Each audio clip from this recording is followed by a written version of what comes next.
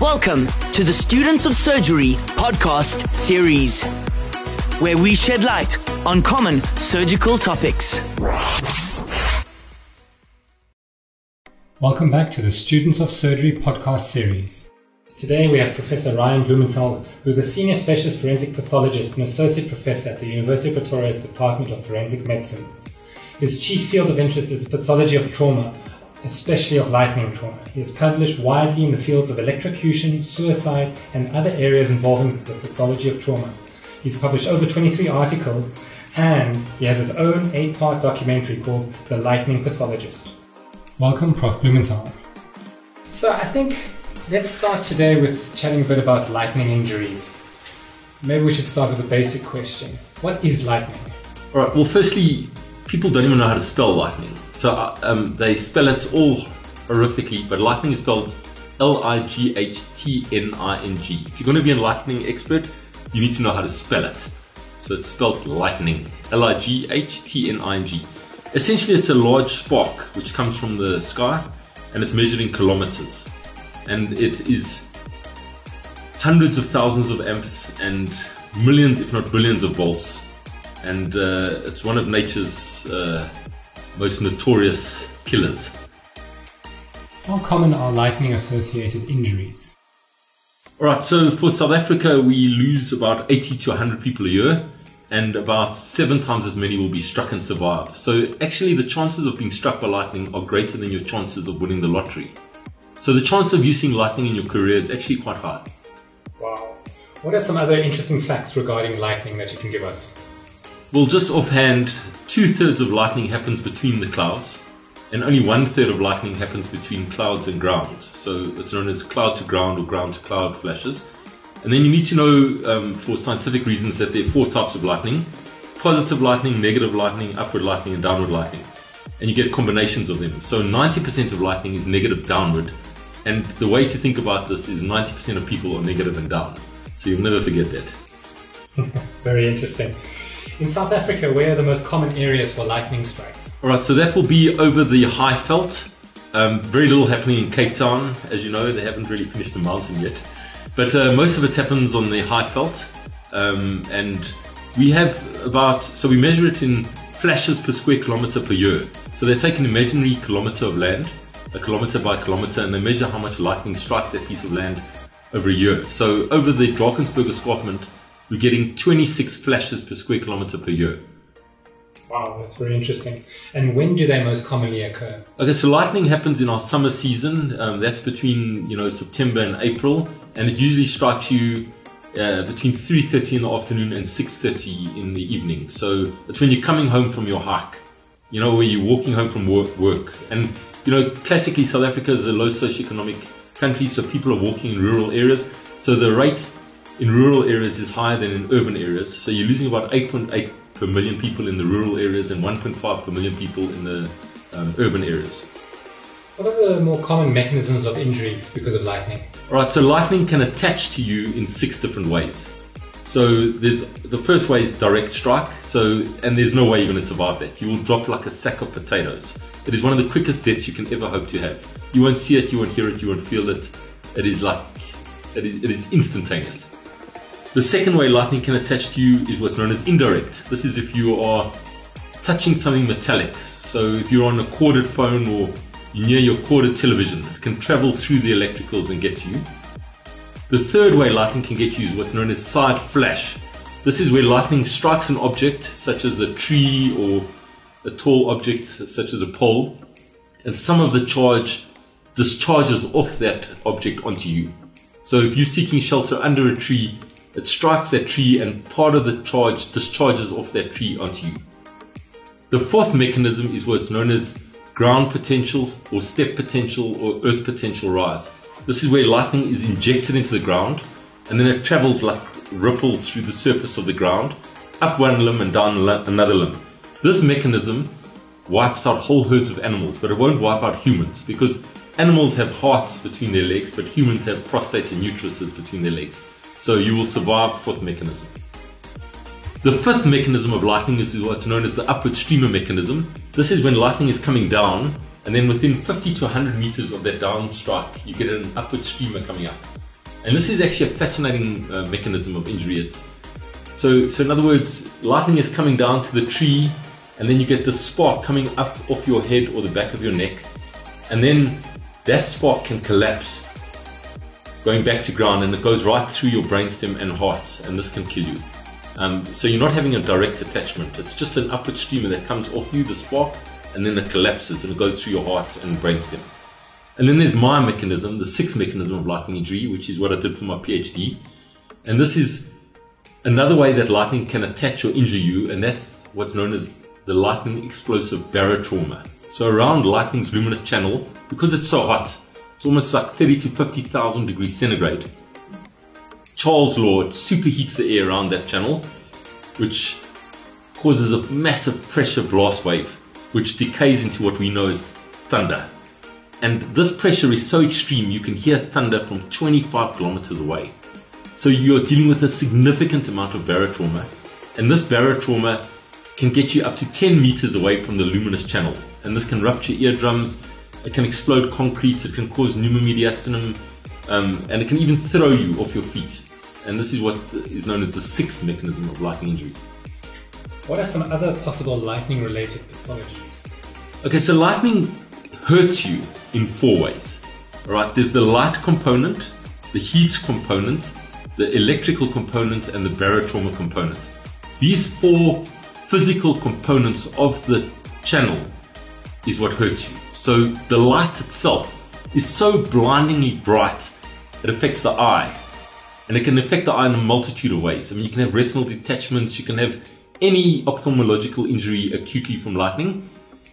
And strange enough, 3 to 6 months later, they develop cataracts. So it even interacts with the protein lattice of the lens of the eye. So when you get a lightning victim, you want to keep those eyes wet and closed. That's just light itself. Then there's a heat component, an electrical component, and a barotrauma component. Tell us more about the heat component. Right, so whereas lightning differs from electrocution is the time. You know, electrocution, you are frozen into the circuit and there's time for deep cooking of tissue. Whereas lightning is a millisecond. The longest flash ever recorded in history, by the way, was 7.74 seconds. That's the longest flash that's ever been recorded, and that happened in the south of France. But lightning is generally milliseconds, so there's no time for deep cooking of tissue. So you don't get what's known as the crispy critter. That's a myth, the crispy critter myth. You won't find someone that's charred, that you won't find. Lightning is just a quick flash over. And sometimes it causes longitudinal superficial burns that follow the long axis of the body. And you might get a superficial singeing of hair and superficial like flame burn from the lightning, which means that they were in relatively close contact to the channel itself, but it will not cause deep cooking of tissue. And how does lightning electrical injury occur? Okay, so now this is where it gets fascinating, because lightning is an electrical charge, and the first person to identify that it was electrical was Benjamin Franklin, obviously with his kite experiment with the key, and he said, it's electrical, you know. Then George Gustav Lichtenberg actually found these phenomena on the skin called Lichtenberg figures, named after him, which are almost like fractal graphic type phenomenon on light skin races. And you typically see this on the living. And how this works, and this is the latest information, so you're getting this hot off the press here, but the lightning flashes over the body, and you get what's known as electron avalanche, which follows a certain type of fractal graphic type pattern. And this electron avalanche over the surface of the skin of a person interacts with the iron of the hemoglobin in the red blood cells and causes vasodilation of the vessel. And so you get this, it looks like you've been slapped with a wet tree fern. They last 3 to 6 hours and they disappear. And these people did not sustain direct strike. It's more like a side tendril of lightning that flashes over, and they're generally wet. So, and you sometimes even get them around ECG pads. And if you ever do get this, please track me down, take a photo and send it to me, please. Very good. What is post-electric and lightning shock syndrome? Alright, so someone that has been struck by lightning is not the same person. They to use totally base language here, their electricals get fried. Their personality is not the same. You will not know these people. They could be very close to you. You won't even know their personality. So there has been an incident. And let me tell you, we wrote these criteria. My colleague Chris Andrews from Australia wrote these criteria for the DSM manual, because some people you're going to see in practice will say they've been struck by lightning and they want some kind of compensation. They want some kind of payment. And now you need to find out, is this real de facto bona fide lightning strike victim, or is this someone that's fraudulent, that wants money? So we wrote up these guidelines to determine if the psychiatric display of their symptoms is like real or is this fake. So we wrote criteria that people must adhere to, and if they adhere to these criteria, then you can say this is post-lightning strike syndrome or post-electric shock syndrome. But sometimes you're going to get psych people out there, and they think, you see lightning, it's so blindingly bright. People have an illusionary aspect to lightning. They'll say lightning struck right here. Meanwhile, when we go and do the scene examination, it's actually 500 meters away. It's so bright that they assume it struck them right there, but meanwhile it didn't. What are some of these criteria that set them apart from psychiatric patients? Right, well, I can draw them up here for you, but there must be a physical incident. So there must be a documented physical, incident that occurred. And then also, because sometimes they can present with depression or mood changes or personality changes. So we wrote up, 5 or 6 criteria that have to be fulfilled in order to be diagnosed, according to DSM, as a post-lightning strike or post-electric shock syndrome. Okay. How does lightning cause barotrauma? Alright, so I did my PhD on this, and we called it the 6th mechanism of lightning injury. I spent 8 years in a laboratory at the University of the Witwatersrand through the Department of Electrical and Information Engineering, and I bought this ballistic gel from America called Corbin's gel, which cost me at the time 8,000 Rand. And what we did was we shot lightning through this. We shot it first through paper, dry paper, wet paper. Then I shot it through gelatin.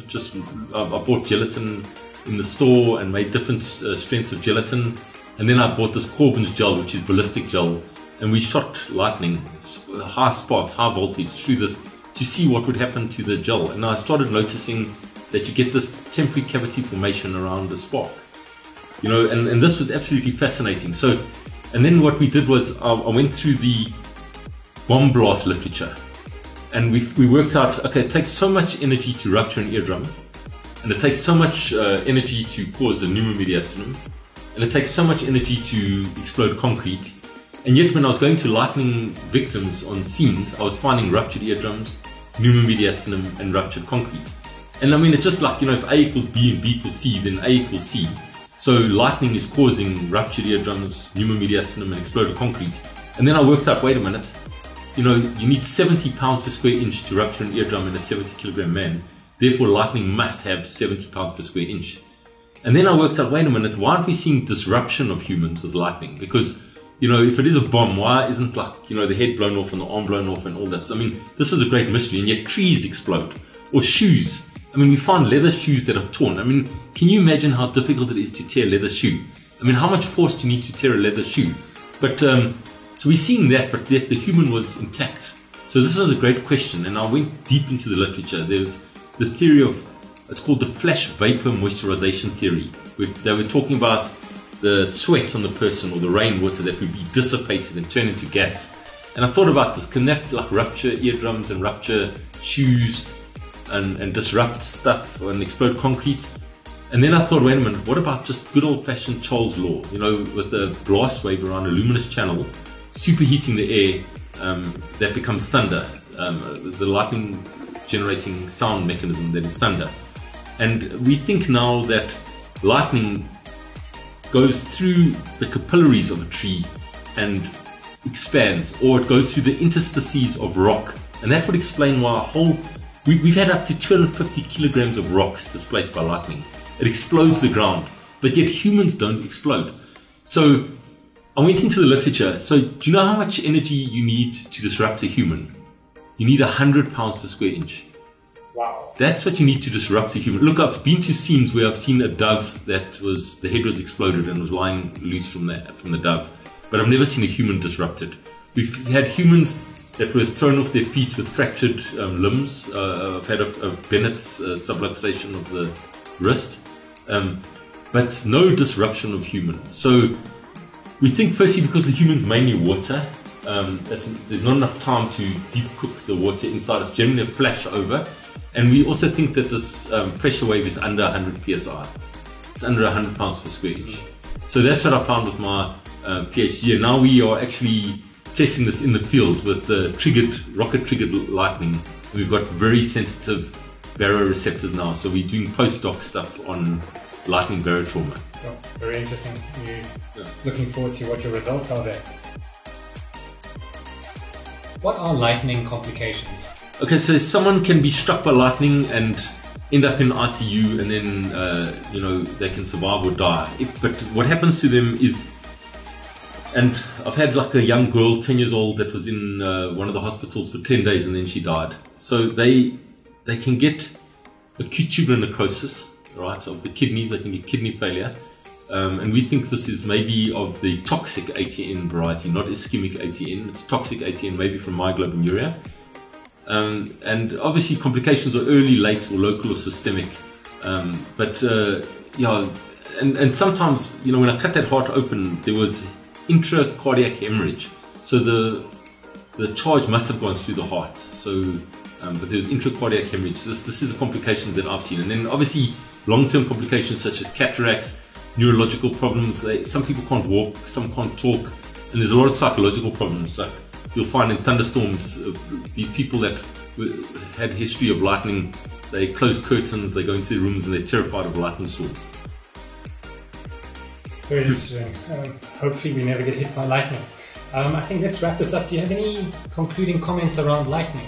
All right, so when thunder roars, get indoors. You're safest indoors than outdoors. And what is the safe structure? It's any fully enclosed metallic surface, such as a house or a car. And when someone does get struck, you need to talk to these people because there's a lot of myths around lightning. So here in South Africa, you get lightning revenge attacks. Someone thinks that they sent that lightning to that person, and then there's a possibility of that family going to petrol bomb the so-called sender. So you need to have a frank discussion about lightning with the victims and the victims' families. Thank you very much, Professor Blumenthal. It's been a very interesting podcast, and I'm sure we'll hear from you in the future. This edition of the Students of Surgery podcast has been produced by Tux FM. Visit www.tuxfm.co.za for young, fresh and relevant content. That was another edition of the Students of Surgery podcast series, where we shed light on common surgical topics.